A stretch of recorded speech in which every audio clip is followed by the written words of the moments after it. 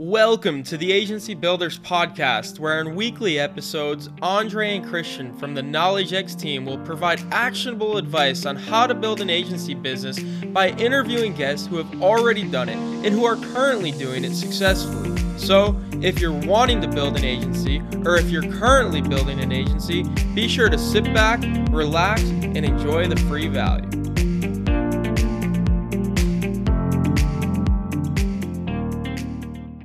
What's up, guys? Welcome back to a brand new episode of the Agency Builders Podcast. Today, it's a pleasure of ours to have Brian Whittington on the podcast with us. He is the founder of EBS Growth, an agency just south of us in Pennsylvania. So, Brian, welcome to the podcast. Hey, thanks so much for having me. I really appreciate you and your invite.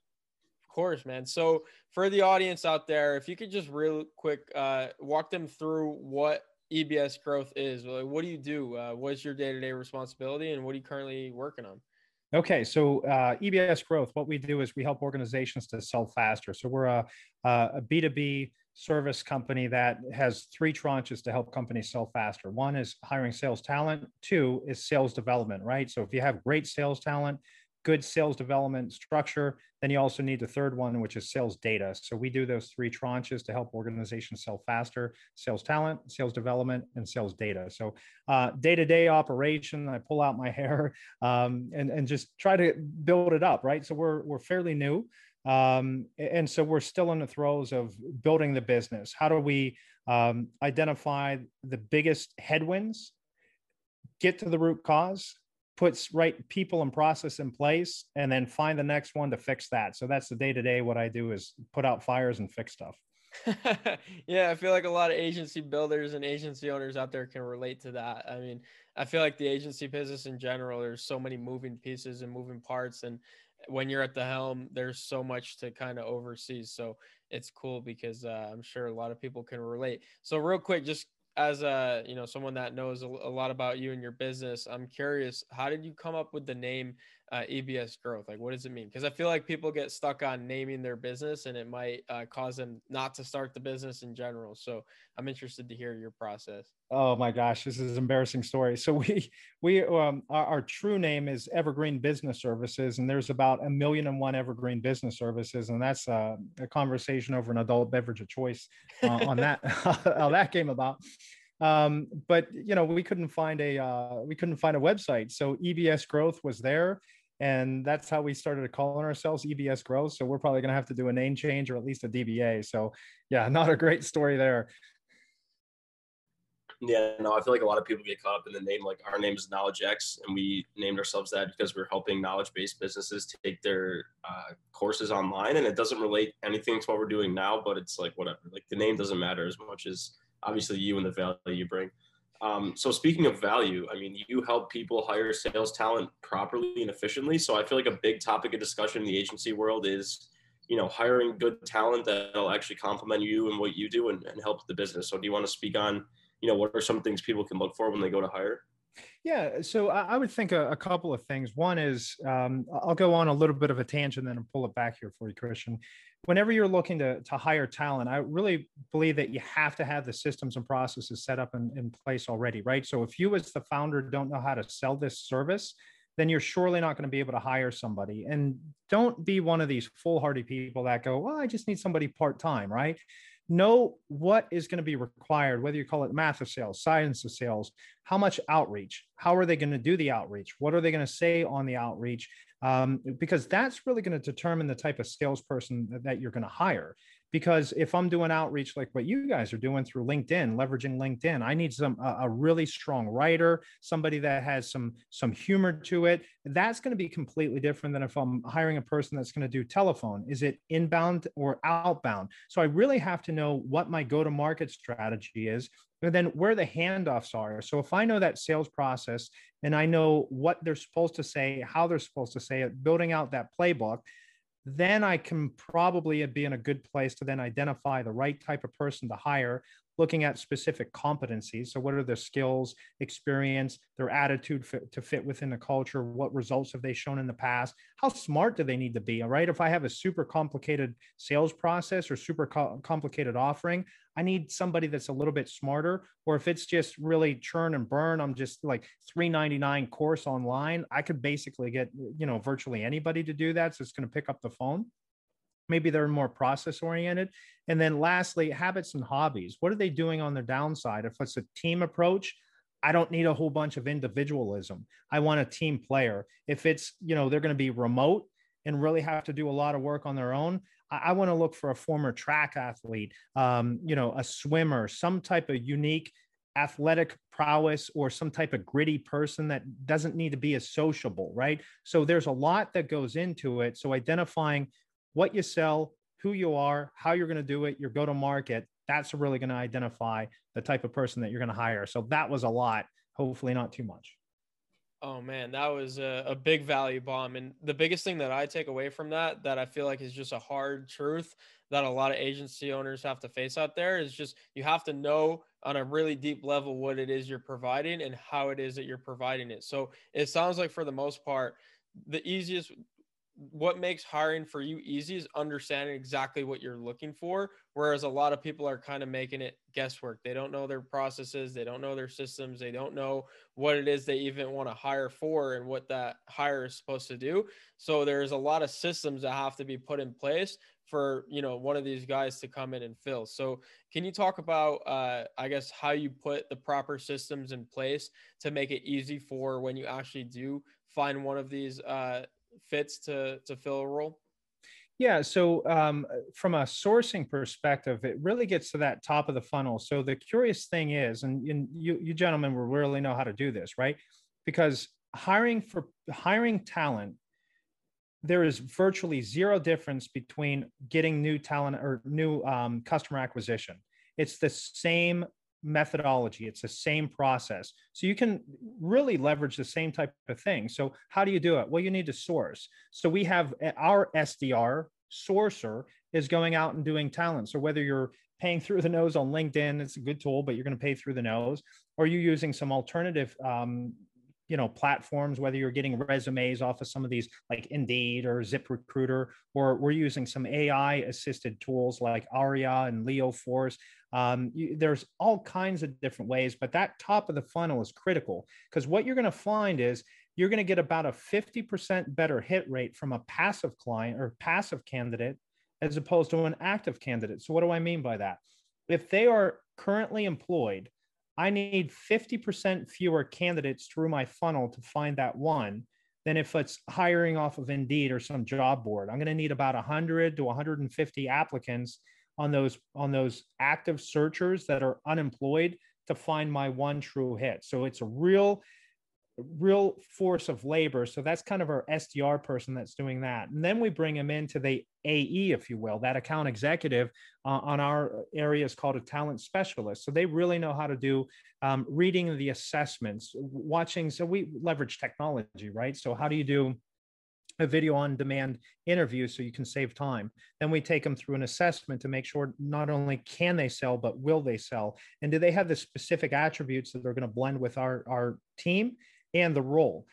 So once they're able to, then that talent specialist is able to view those two things, the assessment, video on demand interview, then they're able to do a behavioral interview. So you're really good at asking questions, right? That's part of your premise on LinkedIn, you're prospecting. So asking really good behavioral interview questions, make sure that they have a specific example, because if they can't give examples, they're just a good interviewer with a good resume and they won't sell anything. So make sure that you can go 2, 3, 4, 5 layers deep. So that AE is really responsible for that. So that's the demo of what the culture is.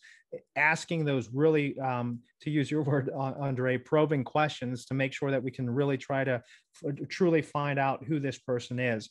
And then from there, it's the presentation. So, whether it's a challenger sale, spin selling, Sandler, that negative sell, whatever you want to call it, Chris Voss's labeling, you almost want to take that away and make sure that this is a true fit where the person's going to lean into it and go, yeah, I want to do that. You almost sell them out of it. So that's all part of that process as well. So you have that top of the funnel, middle of the funnel for the hiring process.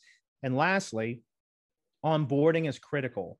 And if I might, I won't get paid for this, but this right here, a company called, or a book called Clockwork by Mike Michalowicz.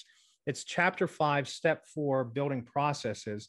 It's the best way that I would find or encourage you, especially if you're building your company, to start building out your playbook, start building out that onboarding. So that way, whenever you bring somebody on, they can systematically go through that onboarding process, and they're not going to need as much hand holding from you as otherwise. Wow. Yeah, I've never heard of that book. Awesome value right there. To anyone listening, definitely check out that book. I mean, your level of expertise in one specific niche or concentration is so, it's clear that you could just go on for days and days about this kind of stuff. So how did you, I guess this is a two-part question. Like, first, how did you decide you're so passionate about sales and hiring and talent acquisition? And then second, how have you positioned yourself, amongst your peers in the market as this expert that people can come to for this? Yeah. So like any good salesperson, I ended up here, right?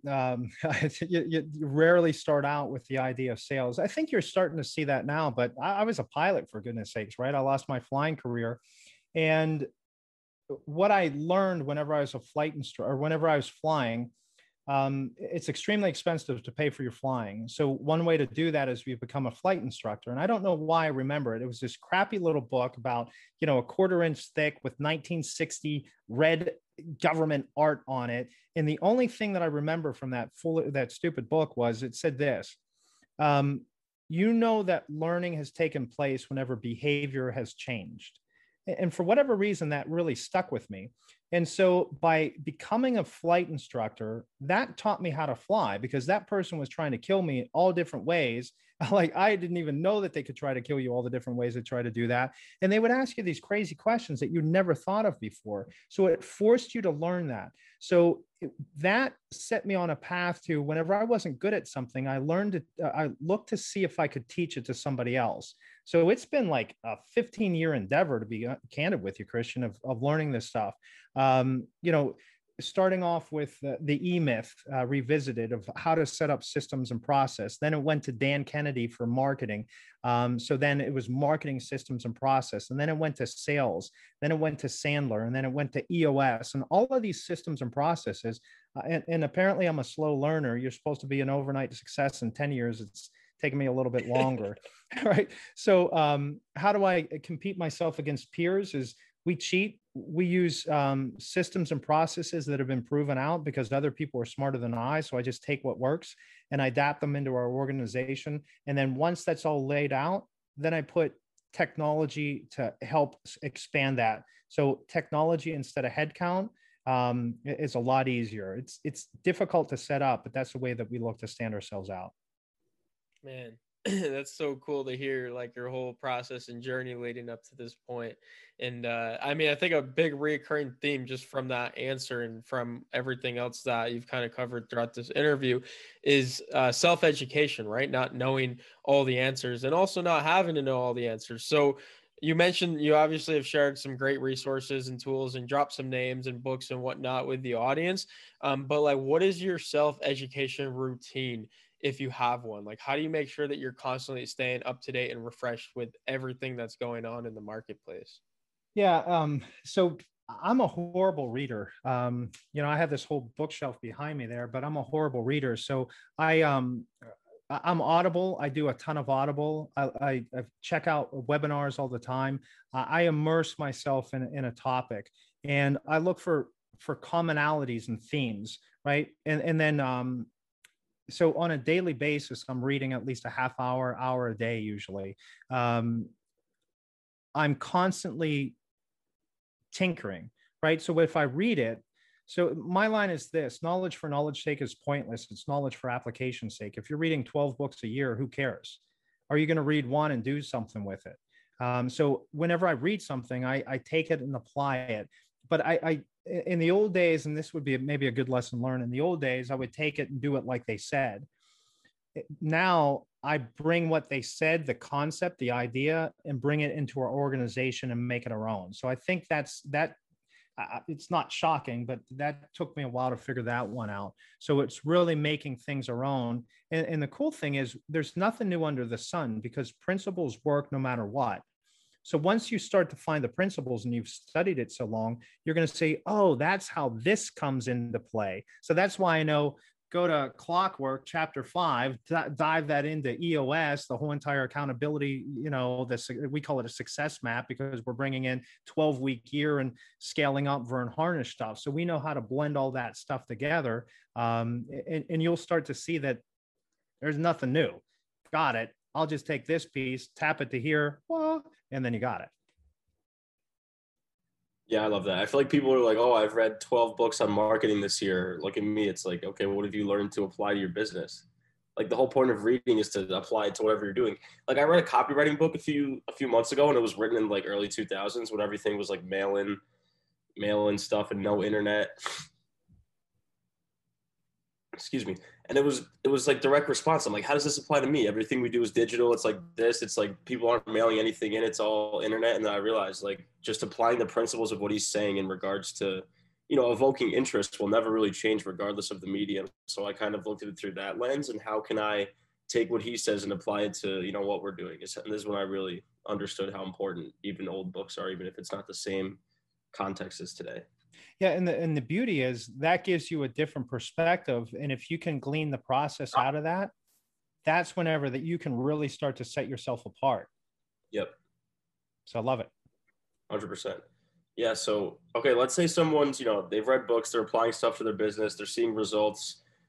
If you could just touch on when and how to properly scale a business, if you will, because I feel like a lot of people, they get to that first benchmark and then they want to either scale too fast or just get complacent. So what's your take on properly scaling a business? Oh, yeah. So that one's hard, right? So I would say you have to really start with the end in mind. Day one, what's your exit strategy? If you don't know what the end game is, then how will you know whenever you're there? And depending on what your end strategy is going to determine how you build this thing up. Because if I'm looking for a lifestyle business, great, then be comfortable with that and live that out and enjoy it. Just realize there's parity in a lifestyle business, because if it's you or a few people, one person leaves, it's no longer a lifestyle business. You're struggling to get through it. And also on the scaling side, it's really easy to grow too quickly. So true story. 2020 is really whenever we kicked off. The pandemic hit, we lost all of our pipeline. And thankfully, with what we do, we were able to fill it back up pretty darn quickly. So we oversold our capacity because we didn't have the proper systems and processes in place. And it hurt us. And so I would say, realistically, figure out, and I'll go back, and I'm not pitching EOS, right? Because we run it on EOS, but get this concept, please. They have what's called an accountability chart. And if you care, I can send you, I made a video on it. It's called success mapping. If you use an accountability chart or this success mapping, that really allows you to do resource planning and be extremely explicit on your constraints. When you're doing that resource planning, get very explicit on the time involved, what all is going to happen, what all I need to do. Do I need technology or people to do it? And if you can figure out your constraints, then you can figure out how fast you need to scale. And then in order for you to scale fast, you're going to have to figure out what's the onboarding process of my people look like. How quickly can I onboard my new clients? So it really gets down to a theory of constraints. If you can figure out where all your constraints are, that will tell you how fast you can scale. And those are the areas to problem solve. So if you can fix your theory of constraints, that's where you can blow the doors off. Got it. So that sounds like basically taking an audit of all the different things that go into running the day-to-day business and basically looking at, okay, if we were to take on X more clients, these are the areas that would, problems would arise. And do we solve it with technology or do we solve it with placing someone, as a hire to handle that, is what it sounds like. Yeah, because there's really three ways to solve. Now I'm going to oversimplify, but if you think about it oversimplistically, there's three ways to fix a problem. One, it's the person. It rarely is. Two, it's the technology. It rarely is. Three, it's the way you do it, process. So if you can fix the process and figure out if it's a person or a technology that's going to run that process, that's where you put good systems in place to be able to scale. Wow. I mean, yeah, that is oversimplistic, but that's so helpful. Like I'm just thinking of some things that we're looking at internally at our agency and just being able to point to those three things and really figure out what needs to be changed or what needs to be modified. I feel like that's like such an easy and quick way to look at things. Is it people, is it technology, or is it just the way that we go about doing this specific thing? And if that way is not working, then I feel like you could do what you do, which is refer to, ways that have worked in the past, right? Go back to principles, go back to self-education, revisit books, and just look at what experts have done over the years. And I feel like that's, the easiest way to get past that. So that's all super helpful. All great stuff. I have one question that I feel like is kind of just like going way back to a lower level or when you first started the agency, which was like, how did you guys go out and get your first client? Because I feel like a lot of people are struggling to not only validate their idea, but also to get a client that can help them to validate their idea. And I also feel like that's part of the sales process. So I guess, how do you get your first client, and then how do you continue to get more clients? What are some different acquisition strategies that you guys practice? So when we started, we didn't start until we had a client. Well, that's not true. July, I was asked to no longer participate with my a company I was with because there was a little bit of conflict of interest. So they had asked me to leave at the end of July. So I ended up getting, really thrown into this. But this new, the sales development side, where we started in 2020, that really started in earnest with a first client. So we sold the concept, then I bought everything to be able to do it. So I sold it first and then did it. So take away from that, please don't buy anything. Don't invest in anything until you can write it out in paper and sell the idea. Think a lean startup, that minimal viable product. If you can't sell the idea, then it's probably not an idea worth investing in. So build it, minimal viable product, at least the idea, and then sell it. So that's the first piece. And then what was your second part of that question? I was just asking around, like, okay, now that you've proven your concept, that people are out there that actually want to purchase your product. How do you continue to, I guess, get more clients? Yeah. So a couple of different ways, right? So one, we're leveraging your organization to get to work on LinkedIn. Two, we eat our own dog food, right? So we do sales development as a service for our clients, but we do it ourselves. So we're using different technologies. So we're making, 10,000 dials a week. Yeah, exactly. You should see Christian's face. You got to check that out on the YouTube. So we're doing 10,000 dials a week, right? Using some different technologies. We're sending out emails. But candidly, we haven't found emails to work terribly well. So we find the best way to get people on the phone or calling people that actually pick up the phone and having conversations. That's where we get the bulk of our business. So we're doing that. And we sell from a perspective. There's a book out there by Patrick Lencioni called Getting Naked. And it's a really curious way of selling that. You sell like a problem solving solutioning session, that you work with that prospect just as though you're already working with them. And that's kind of the way that we sell. Is if we find out that we're not going to be the best solution, then we say, hey, I can help you. And then hopefully we can make a recommendation, and they become great advocates for us. So we found that works really well. So it's outbound dialing, leveraging organizations like you to do LinkedIn stuff. We're still working on our email stuff. We've never found that to work out terribly well. We're bootstrapped, so we're not spending money on marketing. So it's really the old school way of picking up the phone and having conversations. Man, that's so cool. $10,000. I mean, that's impressive. I feel like a lot of people are going to have the same reaction that Christian and I did. And then just real quick, one last question that I had, which is kind of a selfish question, is what do you recommend for picking up the phone and doing cold calls? Like, what is your go-to when picking up the phone, because I feel like a lot of people out there, including myself, are kind of shy with the phone. Obviously, they could go and find an SDR that's more well versed, but if you're kind of like a solopreneur that just wants to get the job done, what do you recommend for cold calling? Any tips? Yeah, so you can do a couple of things. One, shameless plug, you can outsource to our organization. Or two, get comfortable with what you're doing. And it goes to a couple of things. One, what's your mindset? If you believe that you're an interruption, then it's going to come across that way. My belief is it's their lucky day that they're picking up their phone and talking to me. And not to be arrogant, but I really believe that what we can do, and we can help organizations from paying a horrible amount of money for bad salespeople or worse, bad sales leaders, right? So that's one piece. Two is leverage what's out there. There's so much content out there, like a Josh Braun or a KD Dorsey, or all of these people on LinkedIn. There's just a ton of content.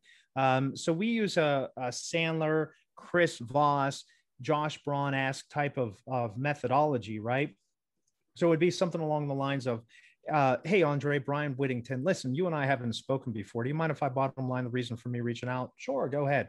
Hey, listen, reason I'm reaching out to you is we had noticed that you're hiring, and I wanted to see if it would be a terrible idea for us to set aside some time to share with you about a less risky, lower cost approach and avoid bad sales hires. So that's the reason for my call.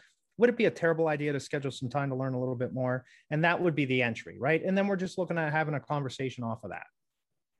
Yeah. I feel like that works so well, because the way you position the question is, would it be a terrible idea? I feel like people always tend to go no. And if they're answering no to that question, it's really a yes, essentially, to what you, at least to your offer. So it's cool to play on words, and it's definitely different than what you hear from a lot of like these robotic call centers that they just sound like they don't want to be there. So I think it's hey, how are you today? I'd love to get a demo scheduled with you. It doesn't work. Yeah. You could tell right away. I feel like you said, I think it starts with that foundation of having that deep belief in what you do is going to help these people that you pick up the phone and talk to. Yep. Agreed. Free value for all the sales guys out there, if you're listening. So my last question, we do a little before we move into what we call the lightning round, which we always have with. I just have a quick question. Lightning round. Yeah, it's a lot of fun. It's storming right now, so we're getting true legit lightning. So this would be good. Here too. Yeah. So my last question is, we talk a lot about zooming out to really set long-term goals. So what do you feel like is coming up next for you? Like, do you have any long-term goals set? What do you think is going to be the nature of your business in 6 months, a year down the road?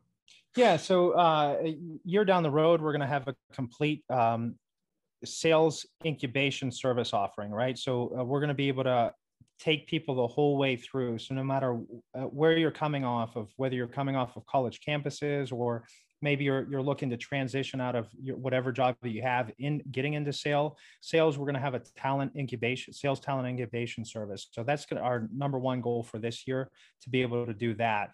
And off of that, I think a staffing play is going to develop, because, who wouldn't want to try before they buy?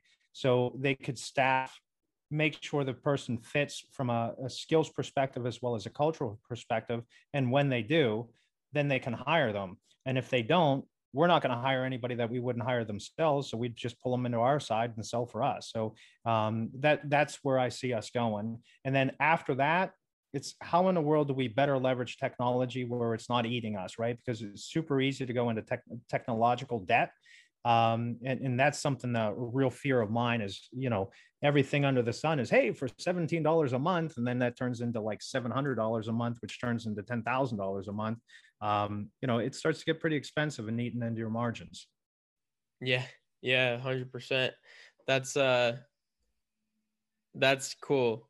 I feel like just thinking of like how quickly you were able to answer that question and clearly map out what it is that you guys are looking to accomplish says a lot about everything that you said leading up to that point of like having the vision, knowing where you want to go before you even start. I feel like you're on the right track and you're already having a lot of success. So cool. We will get into the lightning round, which is exciting as it sounds, at least in my opinion. So you need some sound effects here. You need like, Maybe talk about technology costs. I mean, we're trying to keep the podcast, but anyways, the first question, there's only 4 questions, so not a long session, but the first question is, I think, do you have a Twitter, or what's your main social media platform? So main social media is LinkedIn, and I do have a Twitter account. I'll have to look that up and we can put it in the notes. Yeah. So the reason I ask is because of the nature of this question. So we'll ask you too at the end to plug all of your socials and your website and whatnot. But this first question in the lightning round is, if you could send out one message, whether it be on Twitter or on LinkedIn, that's guaranteed to be seen by every user on the platform, what would you say in that message and why? Oh. Be authentic, be kind, help others. Man, what a guy. What a guy. You should hear some of our other guests. They're just saying, follow us here, buy our product here. Yeah, I'm sick of mean people that don't do anything. Just be nice, for goodness sakes. Help somebody out. Love it. 100%. Yep. So this one kind of goes along with what I just asked, but if we had you on for another interview 1 year from now in 2022, what's the one thing you want to have accomplished by then? That we have our talent incubation process up and rolling. We're staffing for organizations, and our clients love us and are impacting communities in a positive way. Beautiful. Nice. Okay. So the next question, you're handling these like an expert. So it's like, wow, we gotta ramp up these questions, Christian. The next question is, what's one thing, I'm sure there are plenty, but what's one thing that you could think of that you know now, or that you wish you knew when you first started? How hard this would have been, I wouldn't have started. Man, that's so funny, because I was thinking the same thing. It's like, as I feel like when you go in, you have like such uneducated optimism about how it's gonna go, and then you just hit with reality. But sometimes stupidity is helpful. So yeah, and just getting started instead of psyching yourself out. Yeah. So for the last one, you want us to ramp it up. So what's 9 to the 27th? No, I'm just kidding. 743,652. I just made that up. So I wouldn't be surprised if it was. All right, you mentioned cutting down on software costs for what you do. So what would 3 software tools be that you could never axe, that you would have to keep on to survive as an agency or a business?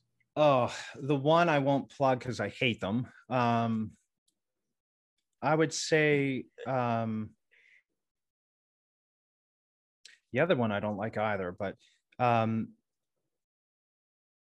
shoot, I don't like any of them, but they're all key to this. So one I'll use is, we're using a parallel dialer. So whether it's you're leveraging Connect and Sell or Orem, I'd really highly suggest those. Another key platform is some type of a sequencer or automation. So whether you're using FrontSpin, if you're an organization like ours, or if you're using Outreach or SalesLoft or PhoneBurner, something along those lines. Those are 2 key ones. And then third is some type of data, right? If you can't get at the sales data, those things are kind of useless. So that sales data is critical. So I would plug us in lieu of these other ones, but whether Zoom, Seamless, Cognisim, those are 3 good ones. So those would be the 3. Solid.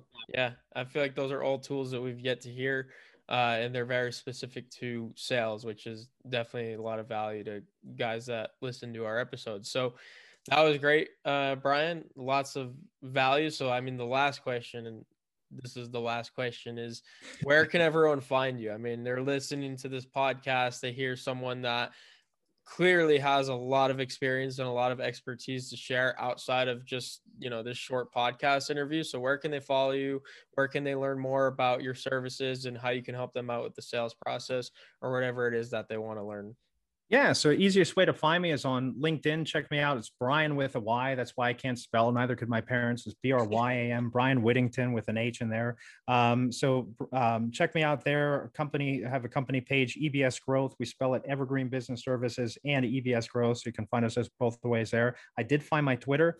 It's at EBS_growth. So that's my Twitter. We have a YouTube channel. You can check us out there. I used to be on Clubhouse, but I've been so heads down. I haven't been hanging out there, but I'm looking to get back there as well. So yeah, but check me out on LinkedIn. That's the best way to get me. And you have a podcast as well, or is that? Oh yeah, son of a gun. I should be probably pimping that out. Son. Yeah. So we have a podcast called the Talent, Sales, and Scale Show, where we talk about all of these in depth, having really cool people on there. I always look to be the dumbest person in the room. So that's how I hire. That's where I roll. So that's why I'm hanging out with you two, so I can be dumb and learn from you guys. Today. You failed today. I doubt that. You guys have all kinds of you guys have all kinds of stuff. So no, this was great. We really appreciate your time, and we'll look to have you on a year from now to hear all about the great work that you guys are doing over there. Awesome. I appreciate it. Thanks for the invite. Hey guys, it's Andre again. Thank you so much for taking the time to listen into this episode. If you enjoyed this episode, please be sure to share it with a fellow agency builder. If you'd like to continue the conversation, be sure to give me a follow on Twitter at Andre Heichel Jr. And finally, if you need further help building your agency, visit our website at www.knowledgex.us. See you next time.